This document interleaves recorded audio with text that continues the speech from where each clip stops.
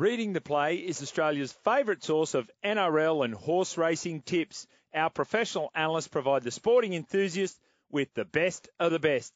Get the best professional tips and previews from our tipsters direct to your phone. Readingtheplay.com. So, you're not doing a racing bet? I'm not, Jimmy. Okay. I thought I'd let you have a 25 to win, 75 to place staking play. Mate, hang on. You got to be. What about you, Tristan? You got anything for us?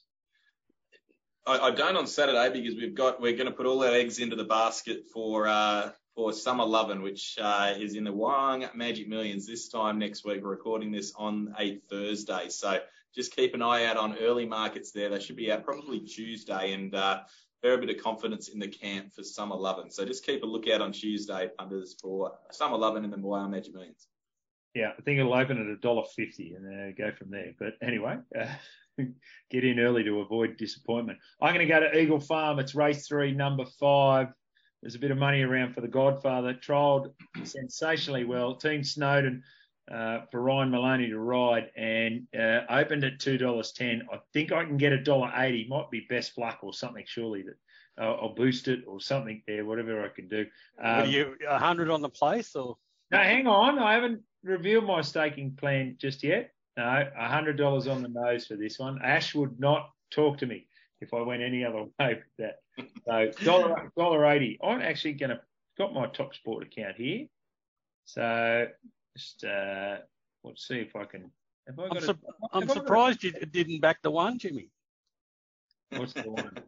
Risky investment. Yes, I stay away from those. Hang on. I'm going to go top up. $1.92. There you go.